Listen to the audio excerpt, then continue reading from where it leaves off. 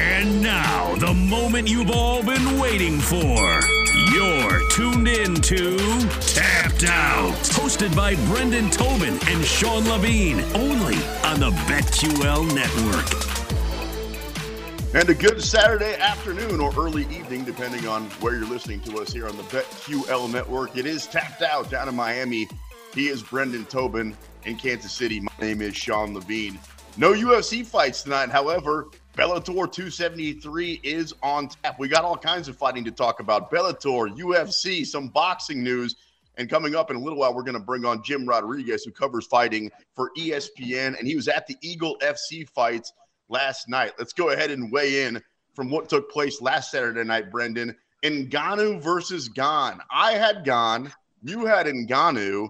However, our producer, Jake, said it was going to be Ngannou by decision. A big pat on the back for him. So he's the one that nailed it. How surprised were you looking back a week now that that's the way that fight went down?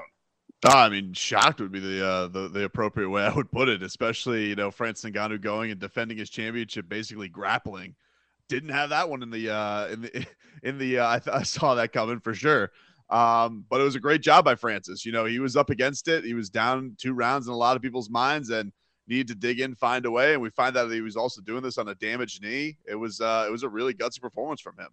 Yeah, it sounds like everything was torn. The ACL, the MCL, the PCL, everything had some sort of damage. So what does it mean now? Assuming that Francis Ngannou is going to be out, the timeline looks like it could be 9 months to a year. Are we talking about another interim title? And if we are, who are the guys we're talking about?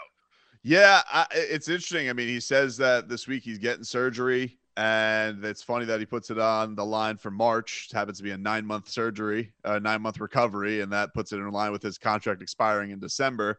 So, yeah, I would say very likely we're probably headed towards another interim championship. Will that be one that involves John Jones? That'll be an interesting question because I feel like when John comes back, they want it to be a big deal. So I wouldn't be surprised if he gets the nod. I don't know who exactly that opponent will be. Maybe it's Stipe. Maybe they give Gane another crack at it. I don't know. But I feel like whatever John's first return fight is in heavyweight, it's definitely going to be with some gold on the line. Remember when John had the interim belt, though, BT, with the whole DC stuff? It felt like, it was a fake belt and I want the real one and all that stuff. Do you think that he would come back knowing that it would kind of not be the real undisputed belt? I think he would. Especially if there's an idea that Francis isn't going to come back. But that is a funny full circle thing that he has to face. DC faced that cloud for so long because John was away. And now he's going to be the guy that maybe is the face of the heavyweight division and the real champ maybe never comes back. It's very interesting, though, because, Francis said after winning that night that he's not even interested in the John Jones fight anymore. And I think probably this week with seeing what was going down with the money being thrown around the boxing heavyweight division, that maybe he's probably thinking to himself, yeah, I'm getting out of this sport. I'm going to boxing. So if we're talking belts, Figueiredo took the belt back from Moreno last Saturday night. Now we've seen that fight 3 times. Do we see it a 4th and maybe beyond?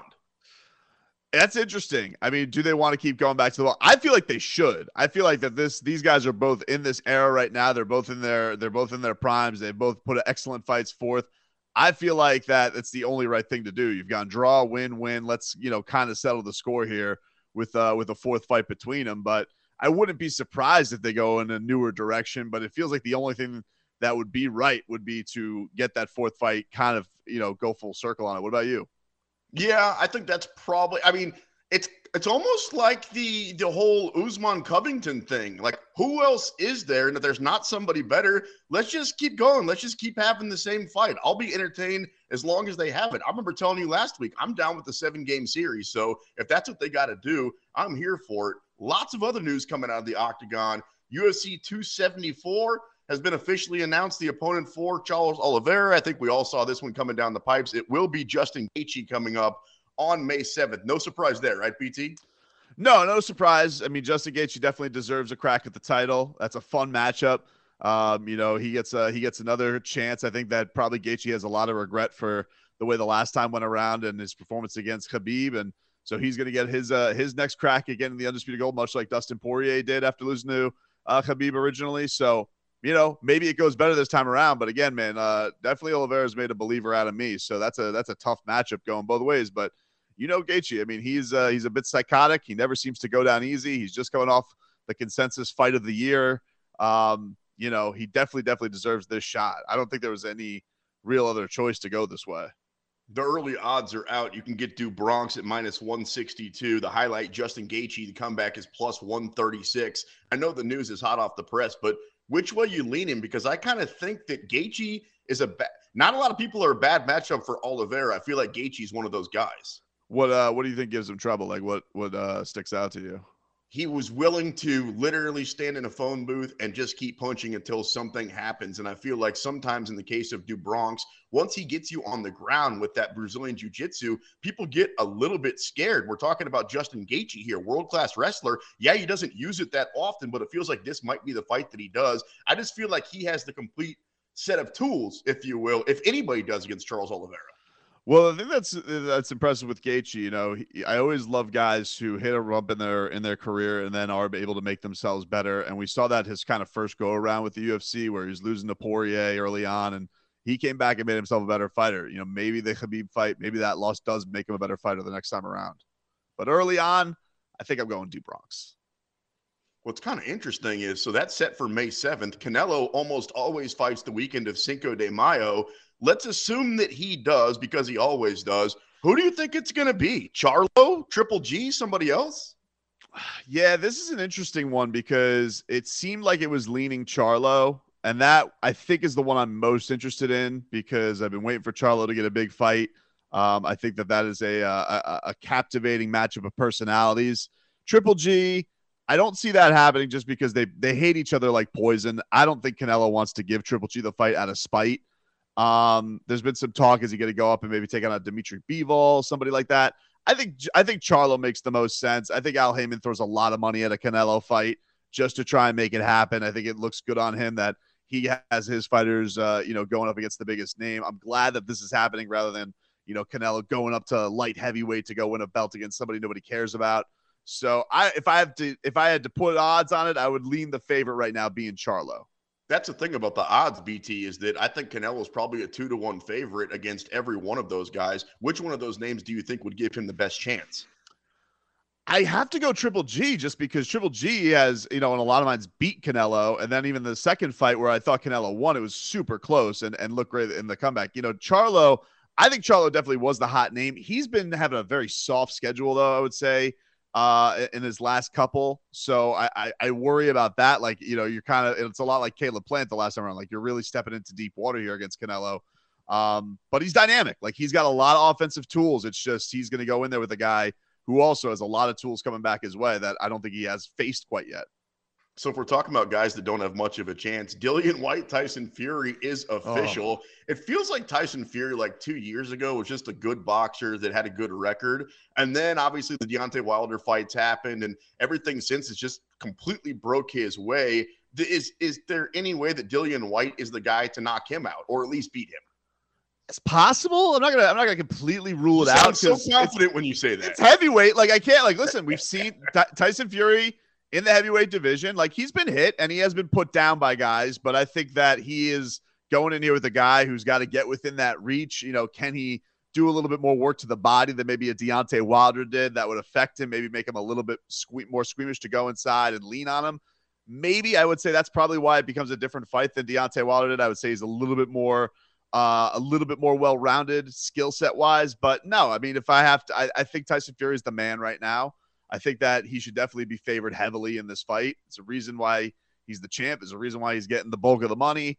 And I think there's also a reason why his promotion was very furiously trying to get a matchup with Usyk this week and trying to get these contenders to step aside. And instead, he's doing this. This is definitely like the bridesmaid fight. He didn't want this fight. He's just doing it because Tyson Fury wants to fight. He wants to be active. He doesn't want to be on the sidelines like he was very much for the last couple of years.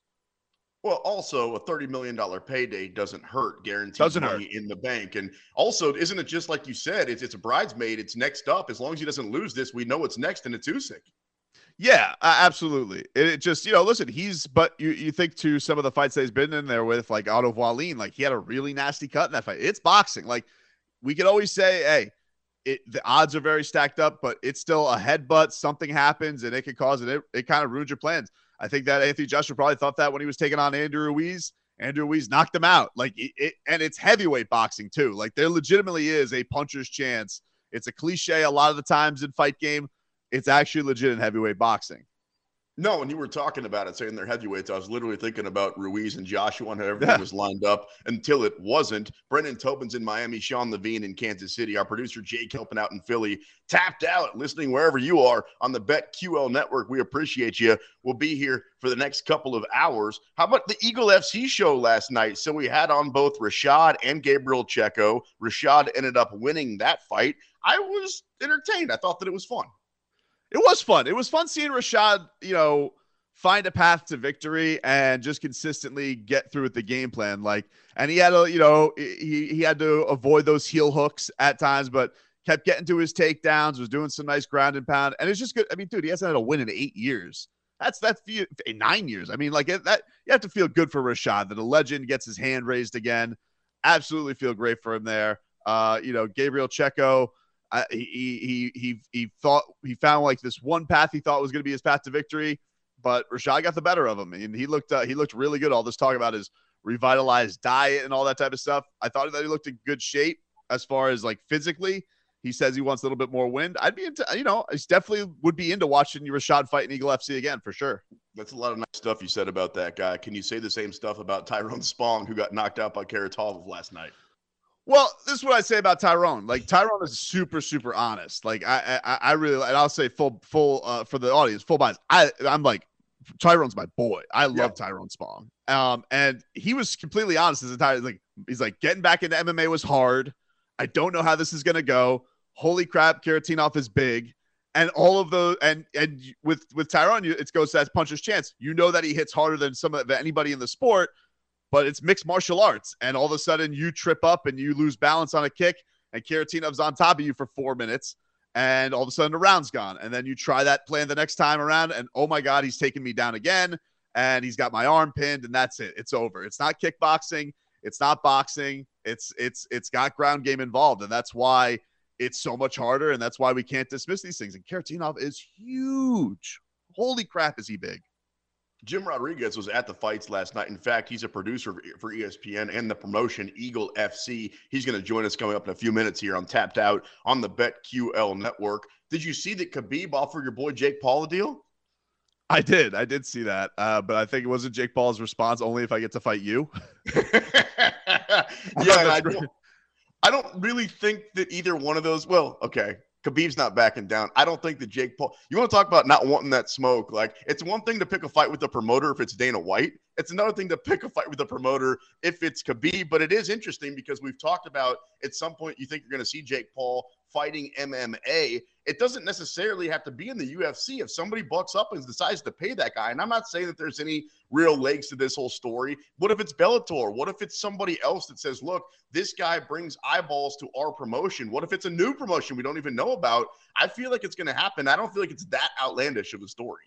Yeah, Bellator definitely makes a lot of sense because they're a Showtime. He's already worked with them, so that feels like it's an easy transition. PFL said we definitely have him. They've had Clarissa Shields fight in their promotions, so they're definitely willing to kind of open the door to the newbies. So I think that really everybody who's not the UFC would be willing to do it. I think the UFC should be willing to do it. I don't understand why the UFC would shortchange themselves and let the payday go somewhere else or let the pay-per-view buys go somewhere else. Because they don't want to pay any change, because that's what they do. That's been a hot topic of conversation. What do you think it's going to take? Like, Jake Paul has, I haven't checked, but he's got, probably $100 million in his bank account. What can Dana White offer him as far as a check goes that he's actually willing to fight in his octagon? Oh, it's a good question. I don't exactly know. I don't know what the number is for Jake Paul to do it, but if it's a cut of the pay-per-views, if he's in there, like, it's going to be his biggest pay-per-view draw ever. It's going to for Jake Paul. And then for the UFC, I would guess it's going to be there in line with Conor McGregor, with Conor McGregor type numbers if he were to fight for their promotion. So I feel like for Jake Paul, I would just keep boxing unless I was going to jump right to the big thing. And that's kind of what he says. Like, I'll fight for Eagle FC if I'm going to fight Khabib. Like, then I'll do it because if he's going to do it to the fullest. We'll talk more about Eagle FC with our guest, Jim Rodriguez. He's a producer for that promotion coming up here in just a couple of minutes. You mentioned Bellator. We got Bellator 273 on tap tonight. Any thoughts on Bader, Moldavsky, or Bendo is back in the main event against Mamedov? Yeah, the thing that I mentioned with Bader is he's returned to heavyweight, and he won the belt there 3 years ago. He went back down to defend at light heavyweight. It's kind of been hard times with him. He's had a couple of bad knockout losses at light heavyweight. And so does he go back here and it goes much better for him? Because his run to heavyweight title was really, really impressive. He was knocking fools out, not the boring Bader we know about. So that, I think, is the thing I'm most interested in. How does Ryan Bader look back, not having to cut any weight? When I was in Miami, I went up to Ryan Bader. I said, "What's up, champ?" This is a couple of years ago. And he said, "You mean champ? I love Ryan Bader. I love me some Ryan Bader." Speaking of Bader, speaking of Bellator, and we'll also talk some boxing coming up on the other side. Jim Rodriguez joins the show. He's a producer for ESPN and Eagle FC, and he gets tapped out right here on the BetQL Network.